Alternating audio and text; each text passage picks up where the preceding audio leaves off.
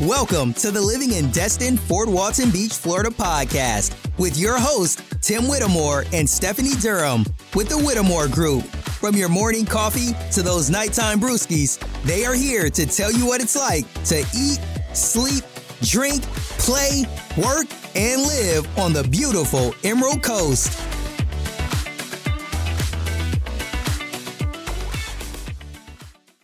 But let's get into the fun part of Destin. Let's start talking about Crab Island and what you need to know about this area. First and foremost, where's Crab Island? If you get there on a boat and you're going over the Destin Bridge that we have here going into Okaloosa Island or coming from, and you look over and see a bunch of boats, depending upon what area, and you're looking for a plot of land for the island, well, there's actually no island there. It's called Crab Island because it may be an island for the crabs, but it is perpetually underwater. It's just a really low area where you can go. It's more of a sandbar than anything else. When is it most popular? Typically when it starts getting warm, but you're likely to see some northerners pop themselves down here at spring break and be out there on a pontoon and what we Floridians consider still freezing cold temperatures. But yes, it can start in spring break, but we start to really see the traffic pick up in May time period all the way until about when our school starts or even into September. Why? Because the water's warm, it still has that good color to it, all those different reasons people want to hang out here. Obviously, 4th of July is probably one of the biggest celebrations that we have out there. Probably the most popular of that time where you're going to go out and see that. Actually, people ask what makes that water that emerald color? Are they just doing that on their videos to make it look that way? No, it's actually the algae that's in the water that makes it turn that certain color.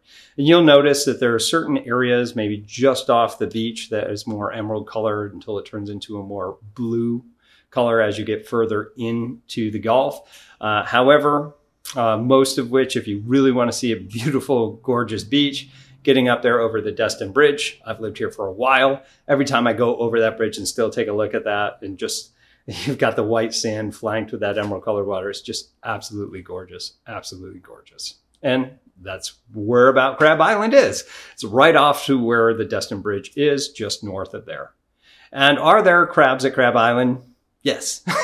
They're not everywhere, right? You're not going to go in and step on one more than likely. But yeah, occasionally you can see them. And you'll see them scurrying around the area. Okay, the 6 things that you need to know about this. Now, this is not me representing Okaloosa County or anything like this. This is just a normal person that has lived here for a while and has spent enough time on there for you to understand what's going on and just the person-to-person, normal person interaction of what you need to know. All right, so first is the access. How do you get out there? This is 2022, so there may be some other ways to get out there, but for the most part, to get there, you can rent a boat. And the best way to get out there is to rent a pontoon boat. You can get those from Destin Harbor, you can get them from Okaloosa Island, or actually anywhere down the Intercoastal Waterway. You would be able to rent a boat, get out there, and enjoy it. So that's the first, but it's still a little bit expensive. They also have water taxis now that will take you from Destin Harbor out there. Just don't miss the water taxi going back or you're going to be stuck out there. And then the Coast Guard's going to have to come pick you up. You can also rent a kayak or a paddleboard. Depending upon where you rent it from, it will be an easy kayak or paddleboard, or it will be really tough because of all of the current of getting out there. We don't see too many people getting there with a paddleboard. Typically kayaks are what we see people being easily able to get out to Crab Island. And you can usually get those from the harbor walk out at Destin. Now, there used to be a way that we could get out there that was on the western side of Destin Bridge, and it was a beach access. We used to call it Redneck Beach. Unfortunately, now it's closed because it is actually owned by Eglin Air Force Base. And they've gone ahead and put up fencing all around that area. So it's very, very difficult to access the beach the way that we used to. At one point, you could park down there, walk down to it, and enjoy that entire time. But they just couldn't get you in there. There may still be a way to kind of maneuver your way down and park on that side. But at this point, we believe it's closed and you have to get base access or approved base access to get down there. Where else can you actually get through there? Obviously, Okaloosa Island, you could probably get Destin Harbor. You have Destin access points to put in a boat. You're able to get into the water there. You can still get here, but it's not a big issue anymore. Just one big thing that you should know is please don't swim to get out there. There is some wonderful rip currents in that water that will just take you across. And I don't know how many times that I've seen somebody trying to swim across to get to Crab Island, get caught up by the current, and are trying to hold on to the coral that's on the parts of the bridge and just getting shredded. So don't do that. It's a terrible idea. Please do not swim out to Crab Island. All right, number 2. It's not an island, again, although it's the highest elevation underwater, which we call a sandbar. So just know that. Number 3, what is there to do there if you're going to go out? Well, best thing to do is go out there and mingle. That's what most people are doing. They're going to go out and kind of park their boats. They're going to set anchor. They'll turn some music on and they'll mingle with everybody else on the boat. They usually take some delicious libation, walk around and just kind of see what's going on. So I call it just going on a walkabout. You'll see some people playing some cool games out there. It's a ton of fun. Now, they do have other barges that they put out there that rent out paddle boards and all sorts of different things for you to do if you want to do that. At one point, there was actually kind of an obstacle course that they put out there. There are some actual barges that have food that you could order. Just know that they can't sell alcohol out there, so you're going to have to bring your own if that's something that you're into. And obviously, you can just enjoy some music, some company, some delicious libations, and just have a good time out there. All right, 4th part I want to talk about is boat etiquette. I'm not a boat captain or anything like that, but I can tell you just from our experience of coming out here, there are some things that you should probably pay attention to and some things that we've noticed that really seem to help. First is there's an actual path through the middle of the island that is kind of a corridor. And that's mainly, to my understanding, for emergency boats and whatnot to be able to get back and through, and also for boats to transition as you kind of want to park with different types of boats. If you are going to get into that area or just go somewhere closer to everybody else, please go slow. All right. Try to bring up your prop. If you're not a adamant boater or you haven't done that a whole lot of times, you can elevate that prop up. That's so you're not dragging it as well once you get into that shallow water. In more congested areas, the best thing that you can do is just turn off your motor. Have one of your passengers, especially in a pontoon, just kind of pull you in close to the rest of the boats and then find a nice spot and go ahead and set your anchor.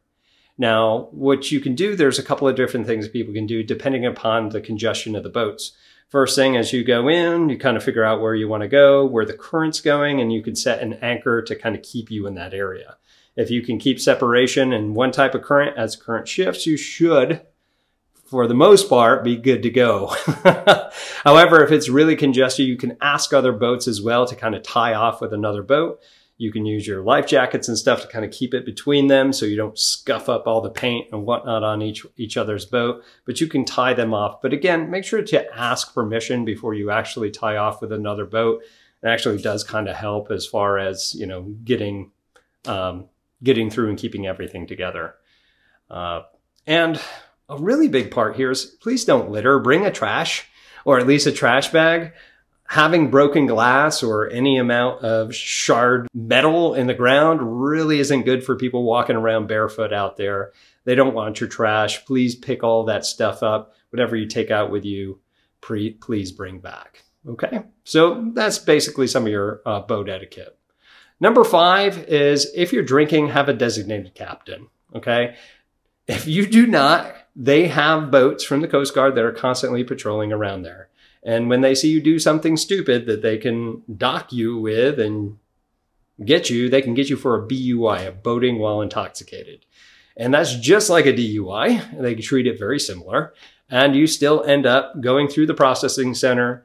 You're going to be in board shorts, or if you're a guy, and you're not going to have any shoes and no shirt. You're going to be in your swim gear, and you're going to spend all the rest of the evening into the wee hours of the morning until you're sober up in county jail up in Crestview. It's not that fun of a time. I don't suggest it to anybody. So please have a designated captain, or don't drink if you're going to go out there if you're the captain. All right, number 6, please don't venture into the jetties if you're on a pontoon. Please don't venture out there if you don't know what you're doing. All right. The reason this is so dangerous is because those jetties, which are going out into the Gulf, are artificial.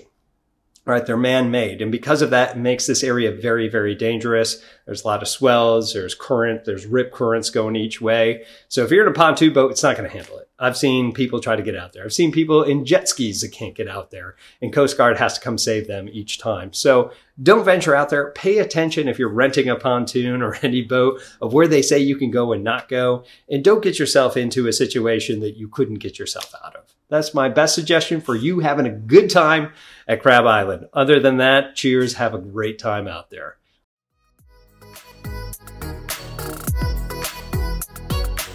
That's all we got for today. To learn more about Destin, Fort Walton Beach, Florida, make sure to hit that subscribe button and please leave us a review. Also, make sure you check them out and subscribe to their YouTube channel, Living in Destin, Fort Walton Beach, Florida. And make sure to follow them on Facebook and Instagram. If you are thinking about moving, relocating, or investing in Destin, Fort Walton Beach, or anywhere between Pensacola and Panama City Beach, make sure to give them a call, send them a text, or email, because they have your back when moving to the Emerald Coast of Florida.